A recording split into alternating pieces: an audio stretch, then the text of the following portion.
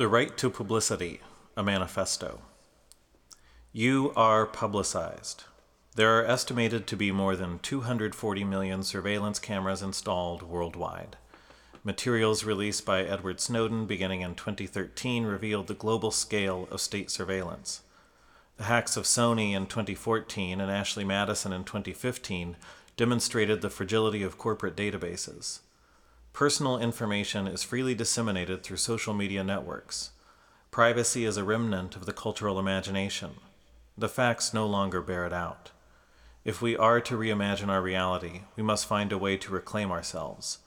Reclamation is impossible as individuals. It must be done as a public community. 1. In the face of state and corporate interests, we must claim our right to publicity.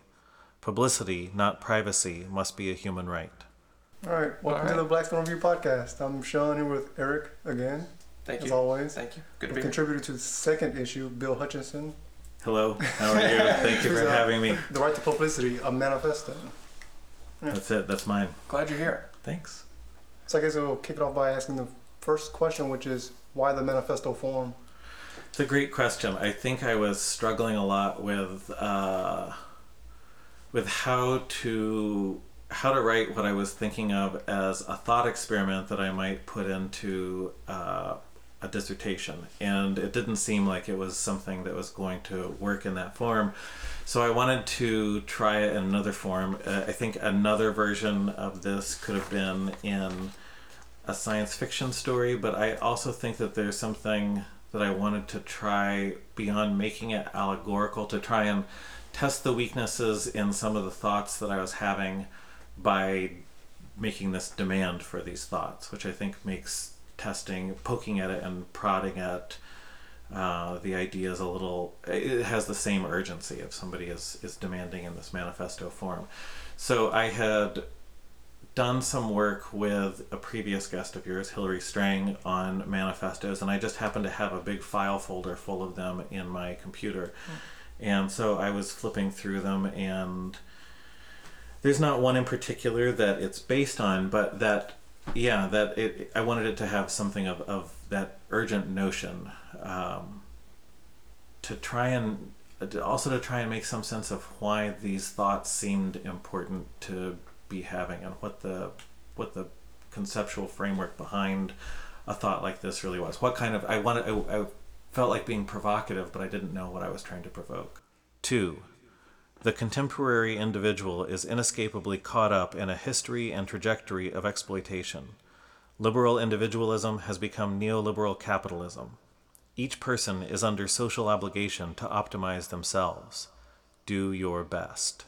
Can you give some background, intellectual background on what brought you to make the claim that publicity should be the human right of the 21st century rather than privacy?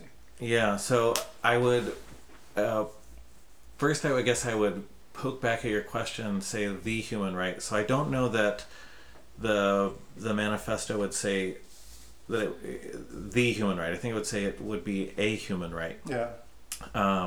And do I think it would replace privacy, which is not exactly what you asked. I was thinking about it before we sat down to record on my way to Blackstone Review Studios. And I wondered if I thought that one should be able to choose, if say that there were a couple of tick boxes when you got your human rights card that we all sign that guarantees each other to both have and deliver on human rights, that if you could choose one or the other, if you could choose privacy or publicity. And I'm not sure if I still think that in this kind of thought experiment, suggesting that everybody has publicity is still the one I would stand behind. I think it's a horror show, the notion of even if my private thoughts were not available, if every sort of private action that I did that could be monitored were made public, that seems horrifying. But I still think that there's a way in which we sort of live in this constant fear of being discovered for who we are that keeps us from being full integrated human beings, that I think there's something to that I still feel really strongly about. 3.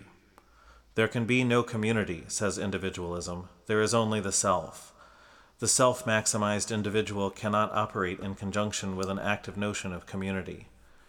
Capital accumulation is the measure of the man. Collectivities find no purchase here.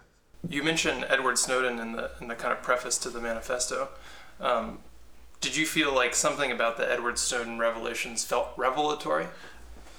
Here, I think it was kind of a petulant annoyance that provoked this. So I think a lot about what it is to be a good liberal, and I mean that both with and without scare quotes. So if I understand myself to have a liberal sensibility, then what are the sort of like, I can't abide zealotry. So the notion of just adopting a platform and having that be the things you think seems really terrible. And I find that privacy is one of these, with scare quotes, good liberal things that sort of everybody wants, but nobody understands or I think has thought about why they want it. And at the same time, there is attached to this a real sort of insane hypocrisy about the way that we practice our lives in terms of privacy and being thoughtful and controlling the information that we have, that exists about ourselves and how it goes into the world. So I think I'm annoyed that we're still having this conversation about preserving privacy when in fact I think that is so there are these different tones I think throughout the manifesto that I until going through it recently I didn't even realize I was taking. So there are certain analytic tones, but then there are also certain satirical tones that I think are influenced by Jonathan Swift and the way he, I think, approached things, but also some things that I genuinely feel. And this is one of those that I genuinely feel, that we talk a bunch of nonsense about wanting privacy when in fact our actions or the way that we actually live make that not true. And it's one of these unexamined good liberal notions that I feel like I want to aggressively poke at in myself and maybe as a secondary quality of that in other people. So you also asked about sort of the intellectual background. There's an anthropologist called Susan Lepselter who writes a lot about UFO culture, especially people who think that they have been abducted by UFOs. And one of the things that she talks about or she theorizes about is this wanting to be known by something. So it's a way of reincorporating a God that is harder to believe in for some people than aliens that would come that really care about you and like want to know who you are and pick you up out of obscurity and or mental illness and discover who you are from on high. So I think there is in some of my thinking, what if surveillance replaces the UFO or replaces God, who, you know, every hair on your head is counted and you're worth hundreds of sparrows. There is that strong impulse, I think, that we want to be connected. And surveillance, of course, is the thing that lets you puncture through all the walls that you build up around your identity of people this close can see this much and people at this much distance can see this much and so on and so forth. 4. The insistence on the individual is demanded by capital and acceded to by the state, but only conditionally. The individual is given license to operate only so long as they consent to perpetual surveillance. How do you think the notion of publicity complicates intimacy? I think a central aspect of intimacy that people have access to your bodiness and the way in which you live your life that other people don't, right?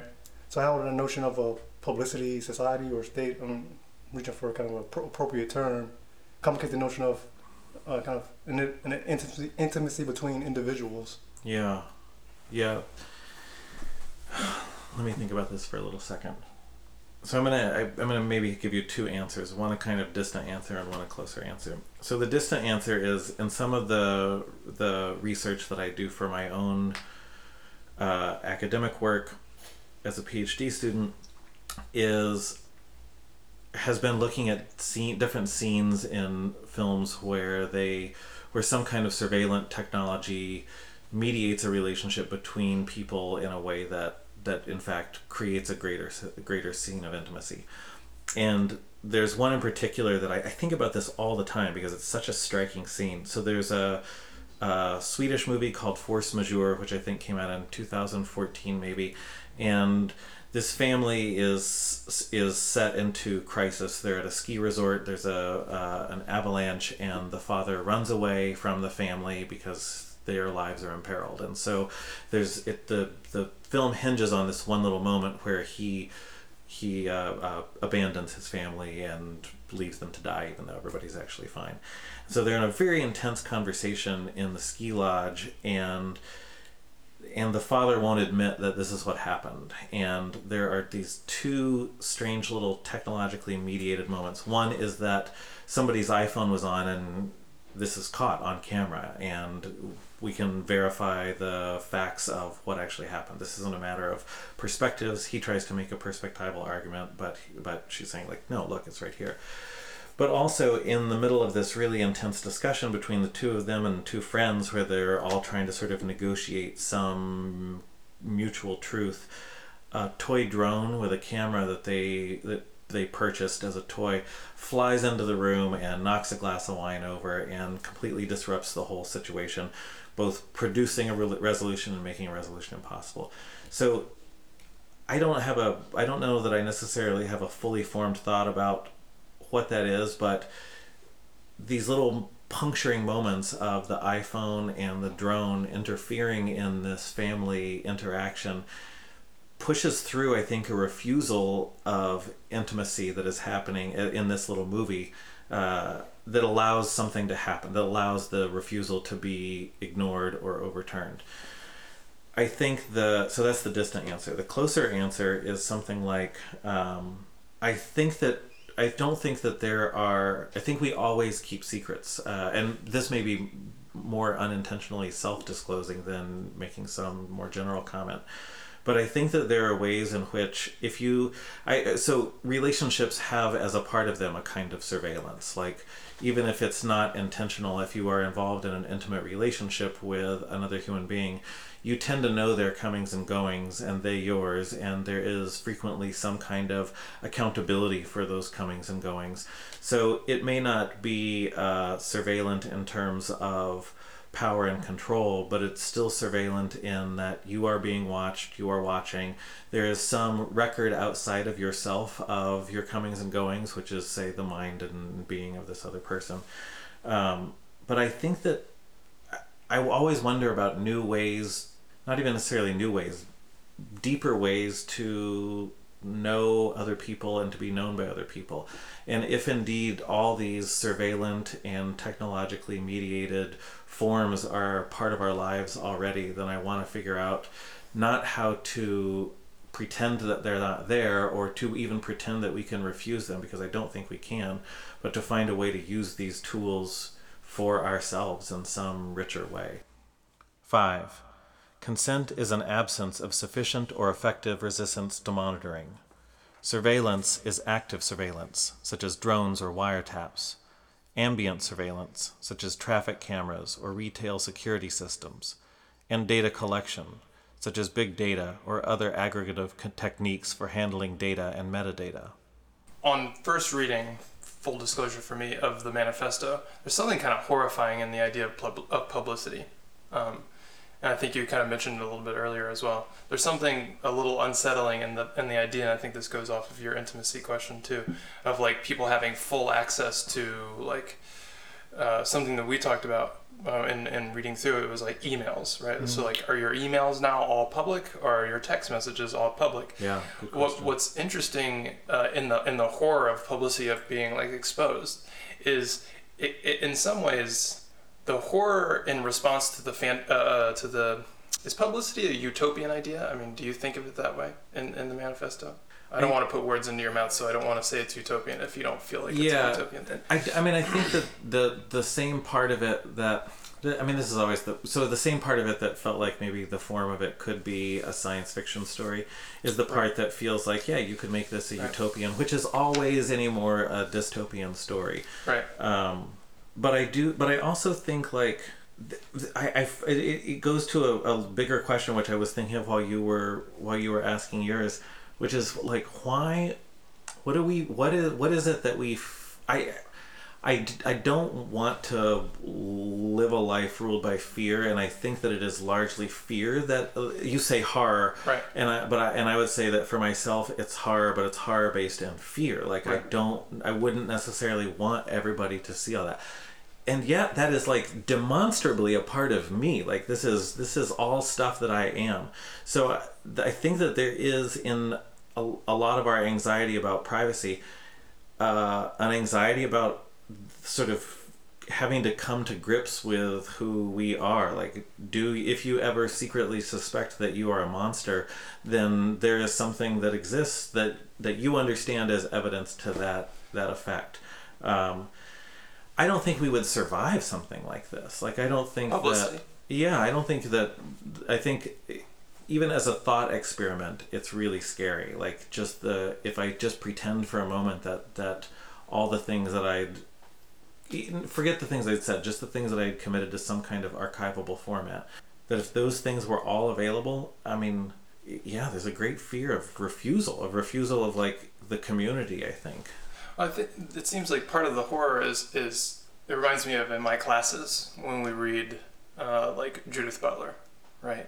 And there's a certain response that some of the students have, which is to say, like, that is not what I am. I am not that thing. Right. So the horror in the response to Judith Butler's theory is like really in some ways the revelation of that is the truth. So I think what's a little fascinating to me as I continue to read through the manifesto is I think part of the horror in the sense of publicity is actually acknowledgement to the acknowledgement of some of this already being in place, right? Like some of the hacks that you point to, and now some of the DNC stuff that just occurred too, actually demonstrates how much of this information is actually just already accessible, right?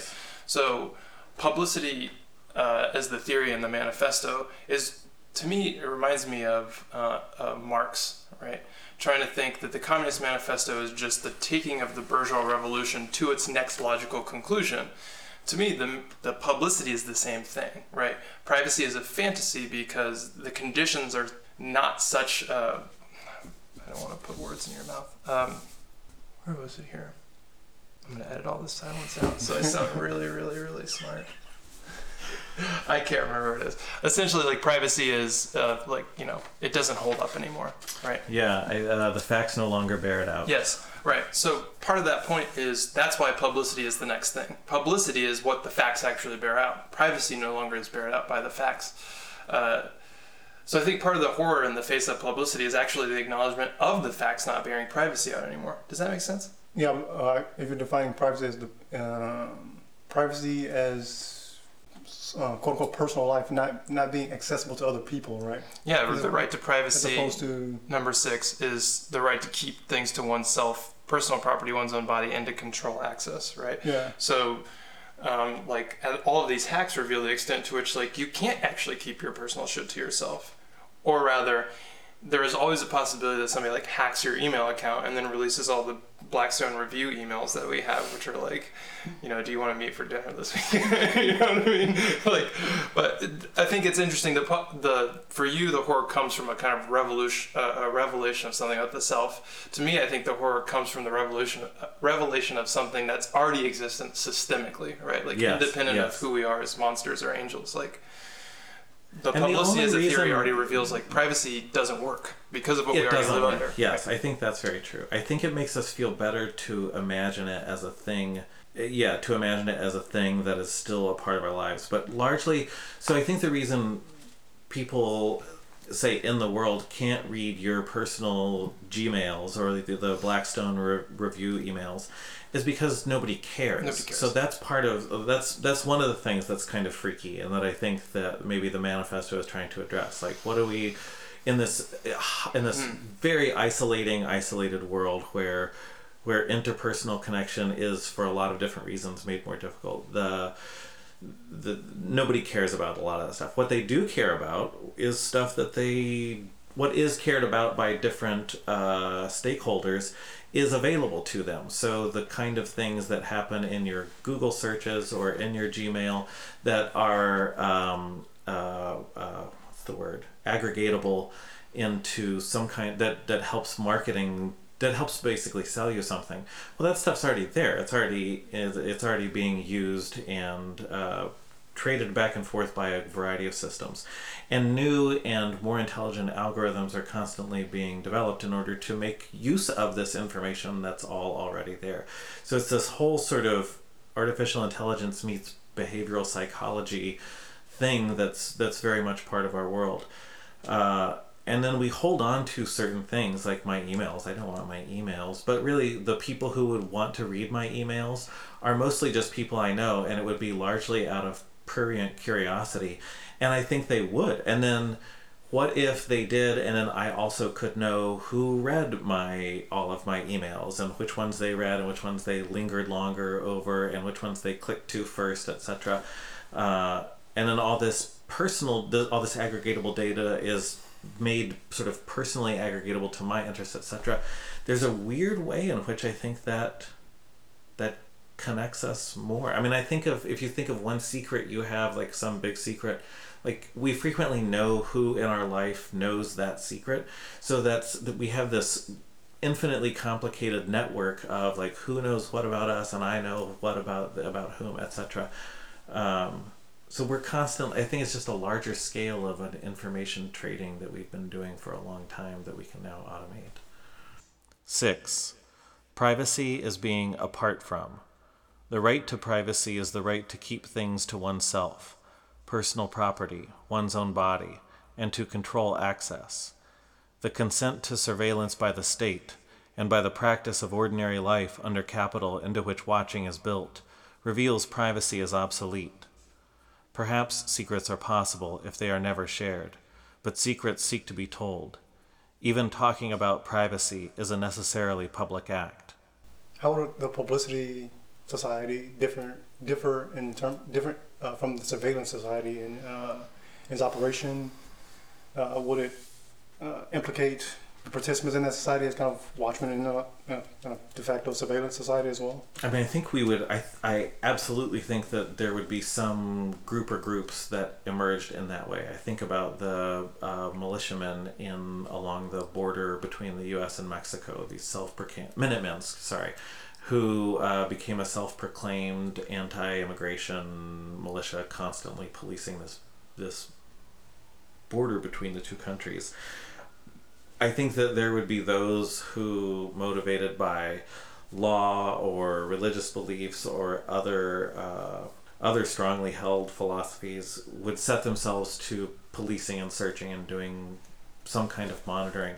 I think a lot of people would be just very curious. I think the difference between the publicity society and the surveillance society is that I don't think the publicity society can exist because I think there's no non-hierarchical way to produce what the manifesto might call for. So I don't think that there's a way to decentralize power, control, and access over this information. And certainly not if you're asking what you likely would be business or government to fund the infrastructure to put this into place, because it would take a lot of money. The surveillance society, I think, has had a lot longer to develop, and it has been in its own way an organic outgrowth of how we've chosen to live. And I think that I get angry at commodification and capitalism sometimes, but I do nothing to interfere with it in any way whatsoever, other than like thoroughly enjoy the benefits of it. Like going to see I went and saw Ghostbusters the other day, and I got beer and popcorn and candy and nachos. Like, damn, that's a real movie outing. That's legit. I see the problems with the system in which I live, but I also love certain of the benefits. So yeah, so I think that the publicity society is impossible. The surveillance society already exists. It's come up as a natural outgrowth of capitalism and information technology, and in general, I think how we've wanted to deal with information but have just never been able to on a large scale. 7. Publicity is being with and being known. Celebrity is the highest form of publicity. Celebrity is the aspirational state and has replaced personal sovereignty. The goal for the individual is not the desire for bodily and spiritual coherence evinced by privacy, but to be distributed in an act of shared communal publicity. Given its impossibility, what's the value, benefit, whatever synonym of that terminology you want to use, of articulating it? Given its impossibility, why is it worth producing this? Yeah, good manifesto? question. So I think this goes back to an earlier question. Another of my interests is drones. And I think part of the reason I'm interested in drones, so there's a lot of reasons I'm interested in both these things, but one of the reasons I'm interested in drones is because I know I'm supposed to think drones are bad. So I know that the position of the platform of belief to which I largely subscribe is that drones are bad. But I feel very much the way about drones that I do about privacy, which is, great, drones are bad, but they are super duper already here. They're not going anywhere. There's going to be more of them. There's absolutely, maybe this is, I don't even think it's nihilistic, and I don't even think it's fatalistic, but I think that especially in the academy, there's a lot of railing against things in a sort of pointless way. Like, okay, so invasions of our privacy are terrible, and then the government is doing this all the time. But I don't understand the constant need to recapitulate this fact if you can't interrogate it in some way to give new insight or to find a way to actually combat this diagnosis. And I feel that I don't want to be prescriptive, but I want to do something more active than diagnosis and less tyrannical than prescription. So again, with drones, if drones are here, if they're a technology that both in commercial and military applications is going to continue to develop because it's extremely effective, regardless of the morality behind it, then what do we do with that? Are there ways to reclaim it from the place we are now rather than to do a lot of hand-wringing, which is so totally ineffective? And I can hear, even as I'm saying, like, this is just obviously a frustration that I'm dealing with in being a PhD student, but I think even coming out of, before being a PhD student, I worked in nonprofit animal welfare, and I feel very much the same about that there's a lot of ineffective hand-wringing, insufficient thinking, platform adoption, without really taking a look at what are we doing here? What is this weird thing that we have about our relationship with animals and domesticating them and having them in the home? I love my pets, but there's no way that I can think of it as not in some way a perversion. But it's here, and so we're responsible for them, and ditto with drones, and ditto with privacy. These things are already a mess, so rather than being really upset that they're a mess, what do we do with the mess that there is? How do we salvage something? I double back to something you said earlier. You made a distinction between, you said, paraphrasing, that we know who has our secrets, right? So I know person A has this secret, or person B has this secret. You know my secrets. I know way too many of your secrets. Too many. The mics are rolling. We'll cut this part out. Okay. And so in the publicity society, this arrangement will still be a fact kind of human interaction. How does the publicity society not, with that in mind, how does the publicity society not in turn kind of reinforce the type of privacy in which these things just aren't disclosed to very many people, and the behaviors you participate in that you know will be accessible to everyone else are kind of muted, so to speak? Like, you don't scratch yourself in the morning, and if you know, like, the cameras are watching you, right? So it kind of reifies this idea that there is a privacy. There's so many people watching. There's so many people as participants that no one person can view everyone at the same time anyway. So kind of I mean, I don't know if I could push more through it as a thought or as a question than that. And kind of within this cacophony that you actually are very private, because like you said earlier, like, no one cares about the Blackstone Review emails. Yeah, so I had several thoughts. It was a very rich question. So I think let me see if I can think through them real quick. Can you ask the first? Can you remember enough of your question to ask me the first part again? Let me see. So you said earlier that, and a point with which I agree, that we kind of portion out the people who know our secrets. Everyone doesn't know everything about us. So within within the kind of publicity society, this dynamic will continue to be true. If you add on to the fact that in a publicity society, everyone has access to everyone else's kind of what we you think of as our private kind of living sphere, within the kind of cacophony of everyone having access to everything, would a kind of what you think of as privacy actually be kind of reified? Because you're saying, as you said earlier, that a lot of people just won't care about your particular thing. It'll be a very small subset of people who actually care about what Bill's doing, what Eric's doing, what Shaun's doing. So in some ways, you still have some kind of remnant of privacy, Yeah. or kind of simulacrum of privacy. So a couple of thoughts about this. The first thought I had was, if one outcome of the publicity society was to increase the amount of actual face-to-face interpersonal communication and individual oral histories. So indeed, if you, Shaun, know a lot of Eric's secrets, you know his secrets, so there's like this sort of, if we imagine them as like a commodity, that's a liability. But also, I think there's this other version of that where if you imagine that in some way you are the carrier of part of Eric's oral history, then I think there's a way that makes you, I mean, obviously, that connects you more. Part of the reason you know many of Eric's secrets are because you're friends and you have some closeness. But also, I think privacy produces this notion of secrets as commodities, as things you can find out. WikiLeaks is a great example of this. So I think while we heroize them in many ways for sharing information that is exactly this kind of like reading your emails and know what you really think about things, there's a way in which they are really deeply inscribing the secret as a commodity then. There's not a way that I think you can interpret WikiLeaks as like showing us the oral history of the Democratic National Committee. So that's a very different thing. So if indeed mega publicity means that the only way to actually keep secrets is to tell them to each other, then I think there's something really successful in interpersonal intimacy about that.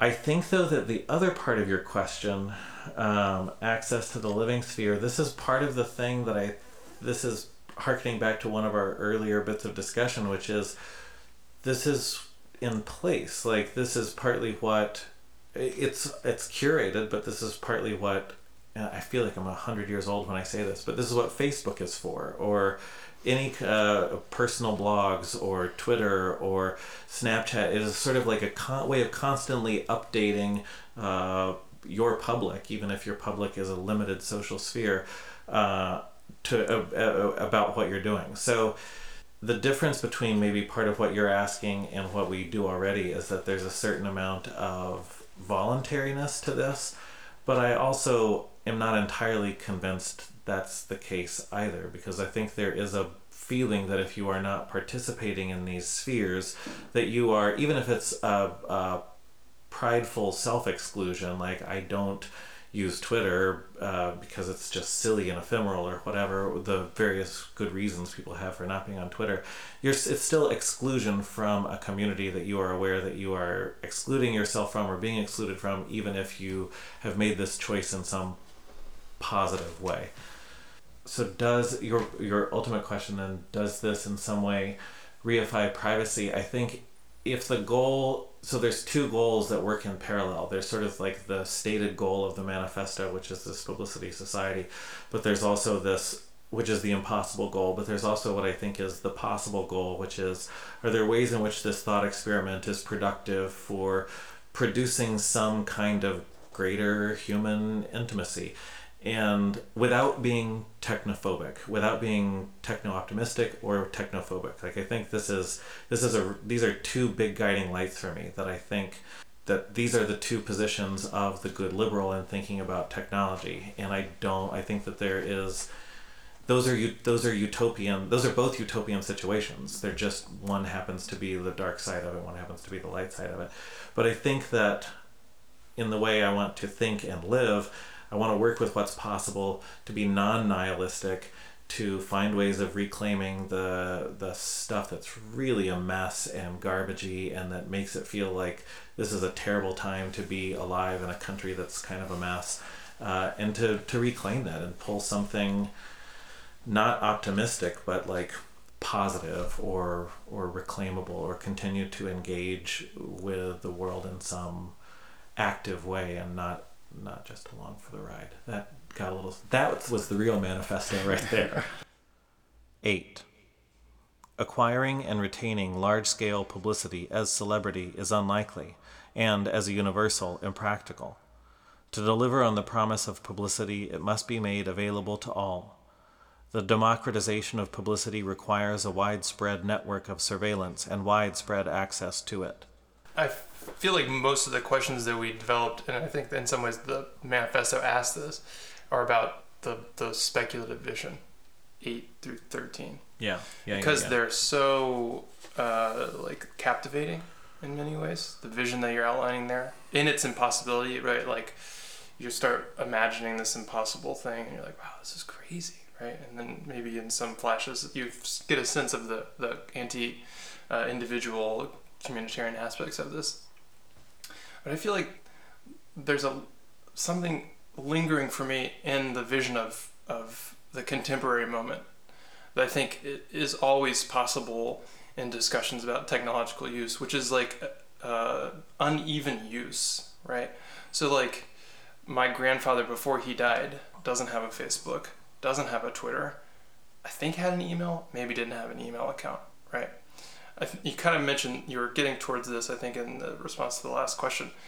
Are we underappreciating the spaces where people have not been incorporated into this already existing big data world? Like, are we undervaluing the ways in which like people in their everyday lives, because of class positions or because of like the jobs that they have, like this to them is like, I don't even understand the vision that you guys have. I think about this all. Yeah, absolutely. Are people already out? Do they have privacy because they refuse to participate in these things that are about big data collection? Like, I mean, in many of the cases you're talking about, it's not a refusal so much as I think it wasn't. So this is, I guess there are a couple of parts of this. One, this points to the ways in which which communities, well, I guess let me back up, that there are communities who have this life that we're talking about built into them from day one. So from cradle to grave, you are technologized. You are surrounded by these technologies and this kind of archiving. So that's one bit. I think there's another bit, and I think about this a lot, that there is a way that anthropology works now already and will continue to work in the future, that it's going to be in some way data anthropology. So the people who are archived are going, I mean, those are the records that are going to be dug through first. Census records, will exist, etc. But for the most part, it's going to be, you go to the biggest pile of garbage to sift through that first, and then as time goes on, you get to the rest. And so I think that for a lot of communities who are not in some way included, that are either not cradle to gravers, so this would include your grandfather, or who are not part of either a developed nation or a developed part of a developed nation, who are largely would be excluded from this.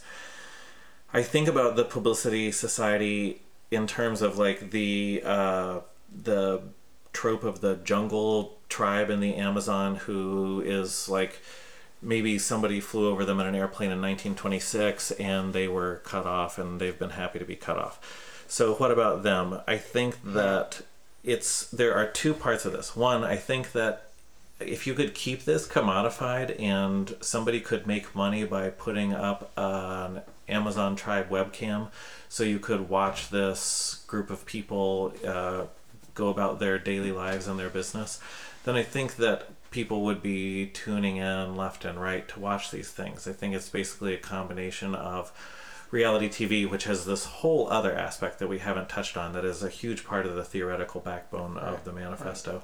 And nature webcams. What's that? The stuff about celebrity in here? Yes, about celebrity, but also specifically about reality TV, both people who long to be on it and how popular it is as a category of show. But so you've got wildlife webcams, you've got nature cams that don't show any living creatures but just landscapes, you've got city webcams. So I think that the world that has this stuff in it is always looking for new stuff to sift through. If that was a webcam that showed some part of the world that we never saw or that was cut off, or if it was access to people's Gmails where you could do keyword searches, you could look for your name in Gmail and emails from around the world, etc. I think that absolutely people would be engaging in this, including a lot of people like myself who would be railing against it. Like, this is, I think, the great paradox. Like, I think that would be terrible, but also if I had it available to me and I was at home and nobody was watching and there was no record that I was going to in fact access this information, would I do it or not? I mean, this is like a test of personal character, right. But I think the strong likelihood is that I would at the very least search for my name. Who's talking about me? Who loves me? Would the fear be that everyone's doing it or that no one's doing it? Yeah, that's a great question. I think there's like a hierarchy of fears for this. I think like the least fearful, most preferred thing is that a few people are talking about me and they all say really nice things about me. But there are other levels, like finding out. So one huge anxiety that I have is of self-deception. So I have this terror of like finding out that somebody that I think is like a great friend actually thinks that I'm a real jerk.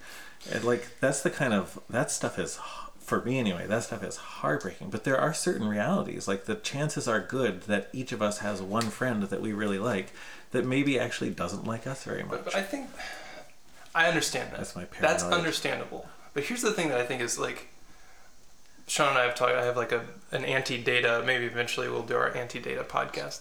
Like, even if you found an email or one of your friends who you think is like really great and you're like, this is a good friendship, wrote something like Bill sucks, right? Yeah. That seems like it more, in some ways has less to do with you and more has to do with that person and potentially the audience that they're communicating with.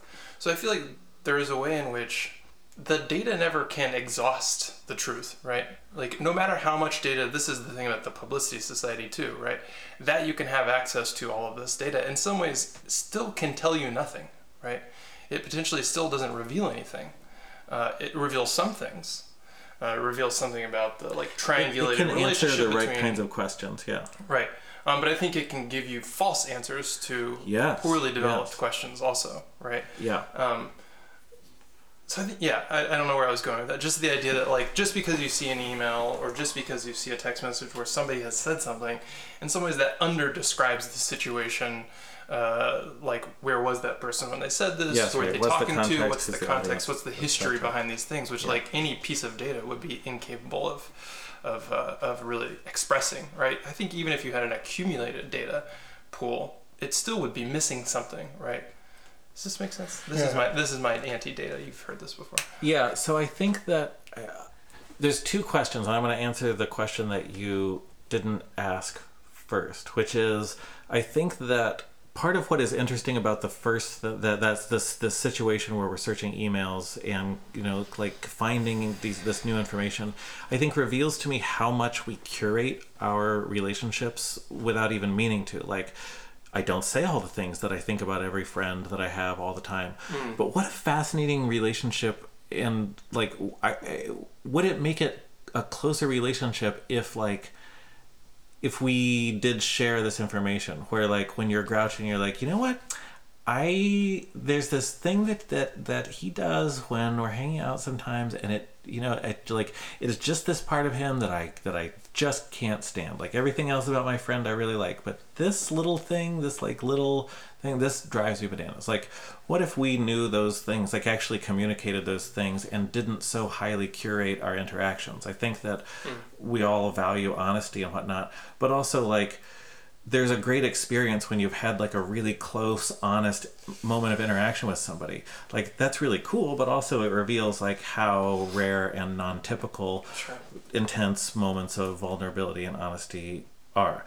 So I think that there's a way in which like being able to see this momentary thought that's actually not about me and completely divorced from context and actually about the other person and who their audience is does actually like create more community if we all sort of like see, and if we are part of that, what happens there? Like if we just sort of live a little more honestly, which terrifies me. Like I don't want to do that, but I would be up for it if like we all, whoever we all is, agreed to just start doing it at the same time. But I mean, it feels impossible to do as an individual person.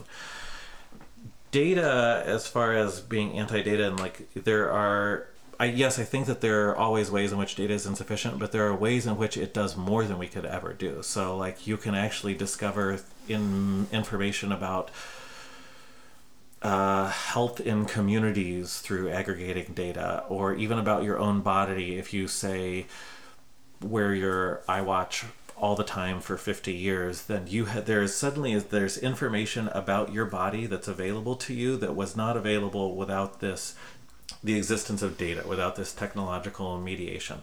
So I think that there are all these insufficiencies, but I think that it is in certain ways a kind of like communal prosthetic. So it's something that we are attaching to and using to extend our reach into what it is to be a person or a community or some kind of group in ways that we absolutely can't do without massive aggregatable quantities of data. Which is, again, like this is part of like this self-interrogation, which is one of the main things I want this to do. Like, why do I think the things that I think they're bad, why do I think they're bad? And what else is maybe going on in them that I don't see? Right. And I don't know where that impulse comes from. I think it's a little bit ornery and just kind of like it's a 20-year-old version of me wanting to poke at a 40-year-old version of me and say, like, are you so sure about the things that you think, like the things that you think you believe, your platforms of self-understanding? 9. The widespread network is in place. Active surveillance systems can be tasked with persistent monitoring and archiving, seeing, listening, and remembering. One can be public in each moment without temporal limitation, backward and forward, stored forever. A couple of items or a couple of threads in the conversation are mediation. Like how would access to everyone else's lives essentially, how is that access mediated? By technology and also by your inability to know yourself, correct? So to speak to your point about having a fear that your friends will secretly hate you. I now wish I had not said that on a live microphone, but it is an interesting, yeah.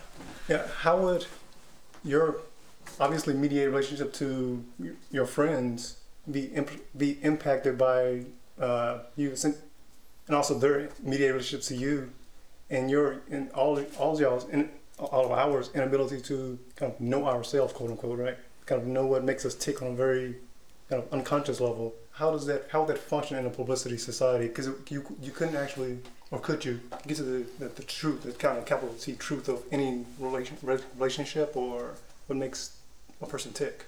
Yeah, I mean, I think in general that's not. I guess I would back up and say that maybe I think your question is maybe a teleological question, where I would say it's not a teleological question. So I don't think that there is a point where you know yourself. So I think that part of this is feeling like wanting to push my own, this is a corny way of saying it, but wanting to push my own process a little bit. And like there's just always in the way that any text is inexhaustible, I think we in many ways are an inexhaustible text to ourselves, and part of your job is to constantly be understanding and analyzing and critiquing and refining. So I don't think it's like it's not a progress narrative thing, and it's not a Nietzschean hyper efficiency thing, but it is like I want myself to be a little better tomorrow than I was today, and I want the people around me to want that for themselves and to want that for the world too. So this maybe is kind of a utopian story, but I don't think there's like a getting there. I think there's like, if you have 60 or 70 or 80 or 90 years to fill some kind of like project of figuring out, I guess I always feel like I'm behind the game, because at 40, I now understand a little bit more of myself as I was when I was a 20-year-old, and I think being able to understand that helps me just think more productively about the kind of world that I, as a 40-year-old person, might have the power to influence and make. And it is always like the might have the power equates to already has the power or already has the potential. I'm like at the peak of 21st century privilege. I mean, I don't come from money, but like I'm a white middle class dude in the United States of America. So like I've got a bunch of oomph behind me that I'm not really using for anything in particular. So some kind of a project of self-betterment, I think, it becomes kind of fruitless without some kind of aim to do something for your world. That I'm so sorry about that. It was so hallmarky. 10. The widespread network, however, requires more robust and autonomous connections. Visual and listening technologies, from traffic cameras to wiretaps to gunshot monitors to CCTV systems, must be interconnected or connected to centralized hubs. As new observation and surveillance technologies become available, they must also be tied into existing systems and networks. Substantial hardware upgrades will be necessary for this. Full inclusion of all data sources will take time, perhaps a generation. In the publicity society, how is access to data mediated, right? Who stores it? Who archives it? Is this the state? Because then in some way, this it has is a part vision of a kind of a larger basically. Then the vision is we need a larger public infrastructure investment, right? To say that it's a corporation, you run into all these other problems with like, what does it mean to have privatizing the data, right? And it goes against the whole system in the first place. Sure. This is part of the impossibility, I think, of publicity society, is that there is no, like, and this is, I think, part of what the manifesto is also trying to diagnose, is that you can't even think around this. Like, you can't even, like, a science fiction story is partly part of the reason that it's not the right form for it, is that it still becomes allegorical and it just does the same work, where you, in fact, I lack sufficient imagination. I think most of us who live in the world that we live in right now, I mean, like our sort of like Western 21st century middle class world, where do you even begin? Like, what are the building blocks of imagination basic enough to even produce a structure in which this a decentralized, shared, post-scarcity economy is going to make this happen? This is a Star Trek episode. Yeah, I think you try to get at it with the ideas about systems and methods of access must be open source, but in some ways, what that very cleverly does is it doesn't say anything about storage, right? So methods of access is about like how do you get to this stuff, but that doesn't say anything about where the stuff is through which you open source get to it. Right. Does that make sense? Yeah. So there's a huge material problem here in that, like, I talk about infrastructure, but it's really like it's almost entirely conceptual, because we're talking not just about where do you archive, like where does the data farm, the very large energy consuming data farm live, and who runs it, who owns it, but also like all these cameras that we're talking about, and networking the bodega security camera to, as part of the ambient surveillance network, to all the other bodega security cameras, to all the other ATM cameras, and so on. Huge material problem. Like I can't even imagine where you'd begin to get that together. But then that's really the bigger question than the material problem is who is the commodity problem, like who owns this stuff. And no matter what, like so like as a sub thought experiment, so like maybe there's an offshoot of the United Nations that is put in charge of running this, or each country puts together some kind of NGO that has a couple of representatives, and all these representatives from every country do it, etc. But then, of course, you have the problem of the selection process. If it's the UN, who are member nations, who are not member nations? Do you have an information council that's made up of the actual, like the UN Security Council, of the most powerful information nations in the world? Does that change if it's not, say, who the Security Council actually is? Because there are South Korea, for example, has pretty astonishing and pervasive technological saturation, but much more so than the US. So then how does that work, etc.? There's no way of conceiving of this in the sort of decentralized way that it would have to work. But even that, I think, is part of its impossibility. So it's imagining an utterly decentralized system in a world that I'm saying already exists, but that is a product of hyper-centralization and governments and private business. 11. Widespread access to surveillance information must be guaranteed. All data from networked surveillance technologies must be made available to the people at large. In the contemporary technological moment, the internet is the most obvious access point. Is publicity, as it's outlined here, there's always the question of what's the vehicle through which we get beyond capital, or what's the vehicle through which we get beyond the state as a form, right? I can't tell if publicity is the thing, the guiding impossibility that drives us outside of the things that exist now, or if it imagines if there is like a kind of gap that has to take place, right? So then there's still more work that the state and capital need to do to build this up, and then we finally get to the eventual leap that's going to have to happen, and after the leap, that's when we get to publicity, right? I think I'm caught between those two visions: publicity as the vehicle, or publicity as the destination. Yeah, that's a great question. I guess it's maybe a little bit of a Mobius strip, if a Mobius strip could have three sides that are running into each other. So one is publicity as telos, like this is where we want to end up. Right.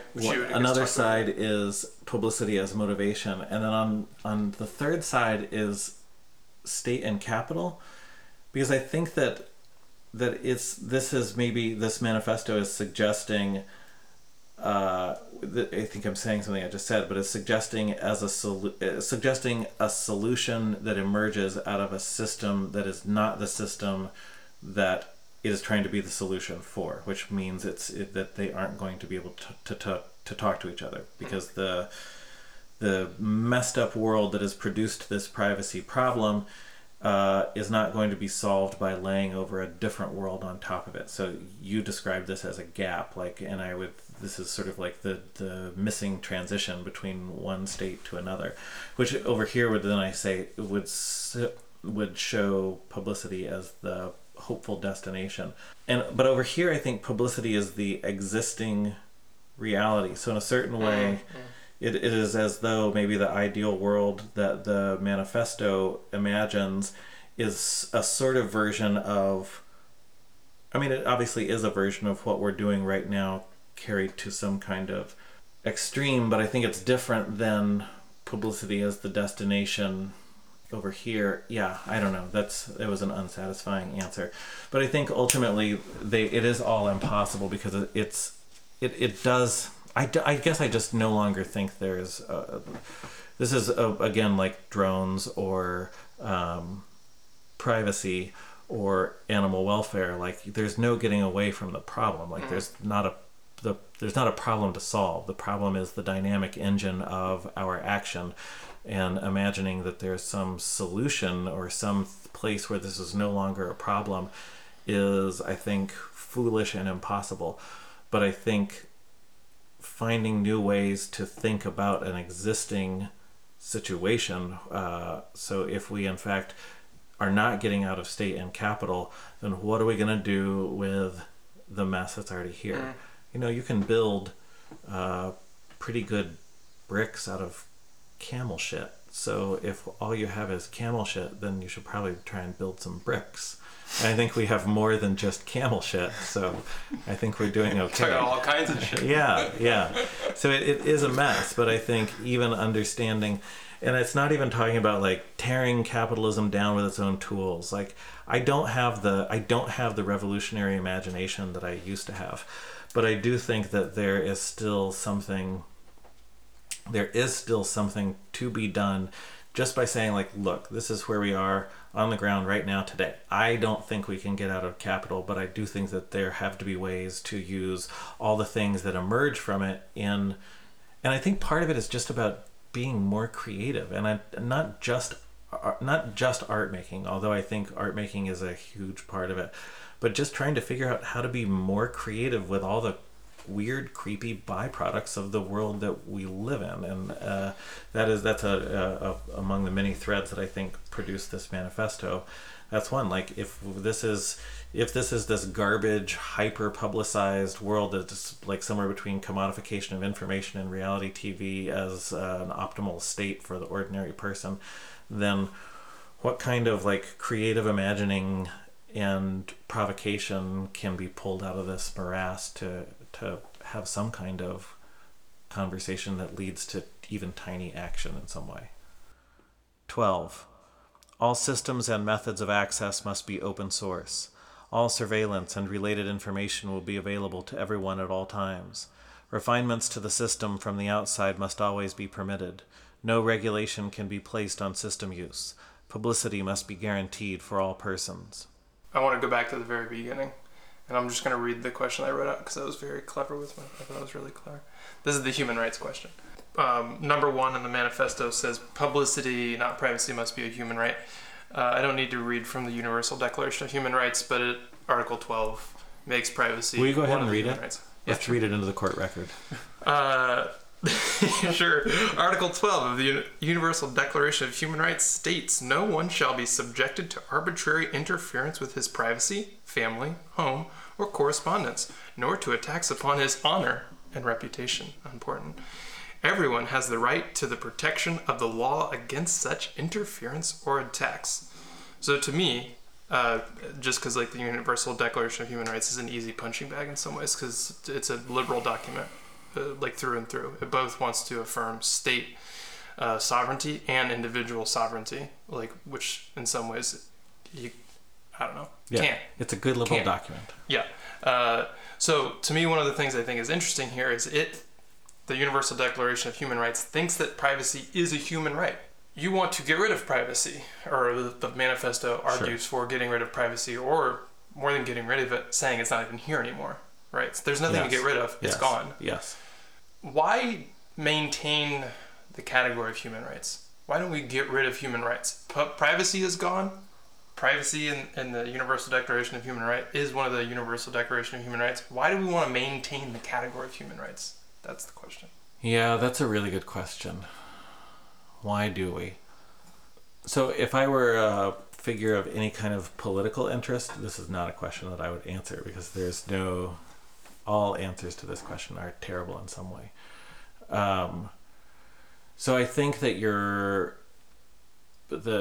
it would be hard to not question the fundamental notion of the document itself. So there are a couple of things that I've been interested in lately. There was some bill put in front of the EU I'm going to have to shorthand this greatly because I don't remember a lot of it, to recognize this category of electronic persons.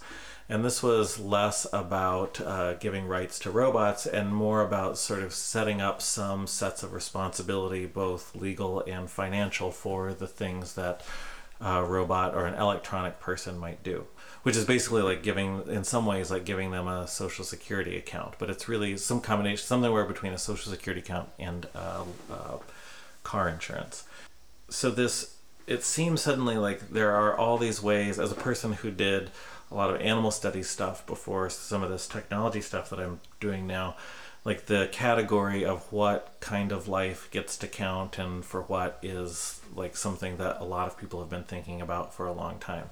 So the very question of human rights, I'm of two minds about this. So I'm one of the hyper practical, like, if we need some kind of boneheaded document like the Universal Declaration of Human Rights to use as an accountability tool that is in some way mutually agreed upon by a variety of state powers to hold rogue state powers or those who are violating this accountable, while also frequently ignoring various human rights abuses in their own countries, then it's probably doing some good that it exists. And it's, I think, a reasonable reflection of a way that a large chunk of the world was thinking at a point in time that said this is actually a thing that maybe we need to say out loud. And like all things, when you get a whole bunch of governments to say them out loud, it just is like this watered down sloppy mess at the end. So I think it does some good. On the other hand, I think there is just this general weird way, and I think this in some way relates to all the things we've been talking about, that that trying to wrap our heads around the kinds of life that we're responsible to and for in our brief little lifespan is a lot, and I think bears a lot more attention. So some kind of thing that, so in my, maybe the next manifesto that should be written, not by me, but by someone else, would be a manifesto on the rights of life, and what that might mean to say, like, that life in general may have some kind of right. But even like the notion of right, in that I feel better about the notion of life than I do about the notion of a right at that point. Yeah, I mean, I frequently am not sure if I'm a humanist or an anti-humanist. Why do you think you struggle with those? Why the uncertainty? Because I think that there's a silly way we have of privileging categories of life, both within species and outside of species. And I think about this a lot This is just with robots. Not, what is interesting to me about robots is not that they actually might become self-aware, and then we've got this weird manufactured slave class that we've produced that we suddenly have to be responsible for. But the fact that we feel things about them. So when C-3PO gets his arm torn off, like, that is in some ways a dramatic and difficult moment for the viewer, because you are feeling something for this robot, despite the fact that all the rhetoric for us in fictional tropes is that robots don't feel anything. So it's this constant tension between, we should care about robots because they are all going to be turned into little boys like Pinocchio, and we don't have to care about them. Don't forget, you shouldn't care about them. They're only machines, etc. But they are still a place where we put that impulse of care and empathy. So does publicity in some way help like produce greater awareness of other lives? If it does that, I think then it is doing something more for this other kind of declaration of responsibility to life that I can imagine imagining. But like how the notion of what counts as life, how it speaks to the publicity society, with like the eye of the camera, there's some way you can anthropomorphize that, right? Is that, I mean, in some way it is a participant in the publicity society, but it's also not being watched. It's a viewer but not a watcher. So I mean, how does this notion of categories of life speak to how the publicity society operates? Yeah, that's a great question. I think that is one of the core questions that I've been spending a lot of time thinking about in all these different subjects, is what difference does bidirectionality and unidirectionality make in a relationship? Like, can you even call a unidirectional relationship a relationship? So here's an unsatisfying final answer to your question. I have a strong intuition that I don't feel like I can back up yet, that unidirectional relationships are in some way a relationship. I don't hold with speculative realism, or that objects have their own existence in terms of like being, but I do think that whether it's say a toy robot seal that they give to kids in hospitals to make them feel better, which is a thing like that responds to touch, or a video camera, I don't think that's a non-existent relation. And I think that there's a way in which even my relation to either of you is in some way still largely just a relation with myself. Like, I'm totally trapped in here. I have a lot of information from you, from your facial expressions and how you hold your bodies and the words you say, etc. But still, like, to a large extent, like, most of the being that you have for me, I put there because I'm trying to understand who you are, and I'm trying to get the version of you that I project on you as close as possible to what I understand you understand the version of yourself to be. I think some people would say that's because there's a there, you are already there as a thing. But a lot of people have written about this. We connect to fictional characters in what feel like very real ways, and there's not even a there necessarily there. Or we connect with pets, and there's no real access to the dogness or the catness of the dog or cat, other than just sort of what we sort of roughly and sloppily try to understand. So I have to wonder if there are other examples of this, other limit cases that we could use to push on to, in some way, expand our understanding of what our relation with the world is. Because the world is dynamic. I think it would be hard to argue that we don't have a relationship with the world, whatever we want to call that. But it is an entirely unidirectional relationship, because the world that we understand ourselves having a relation to, in fact, is too big. We understand it as too big to have a bidirectional relationship. So we have these already complex unidirectional relationships. And I think, so with publicity, whether it's the other or a video camera or a toy robot or whatever it is, the fact that you can put some kind of care on it means, I think, that there is some kind of relation, which means then that we have some kind of responsibility to it, if but for ourselves and our own understanding of ourselves. I think we're going to wrap up. It's a very long conversation, a good long conversation. Bill, thank you so much for coming. Thank you so much for having me, and for publishing my odd little piece of writing. It was our pleasure. Should we do the wrap-up routine? Yeah, it sounds good. What's the Facebook, Shaun? It's a Blackstone Review, REVIEW. I spelled it because you'll know coming up pretty soon. Yep. The Twitter is at Blackstone Review, REVUE. Yeah. Because there are limitations on characters on Twitter, which is ridiculous. Website, theblackstonereview.com. That's where you can find Bill's awesome manifesto. We just put up our 3rd issue, so go check it out and read some good stuff. See you next time, Shaun. See you, Eric. Bye, Bill. Bye, guys. 13. We are all already watching and being watched. Under privacy, the individual is kept apart. Under publicity, the individual becomes a part. The anti-communitarian intersection of capital and state that insists on privacy can be disrupted by the intersection of individual and community in publicity.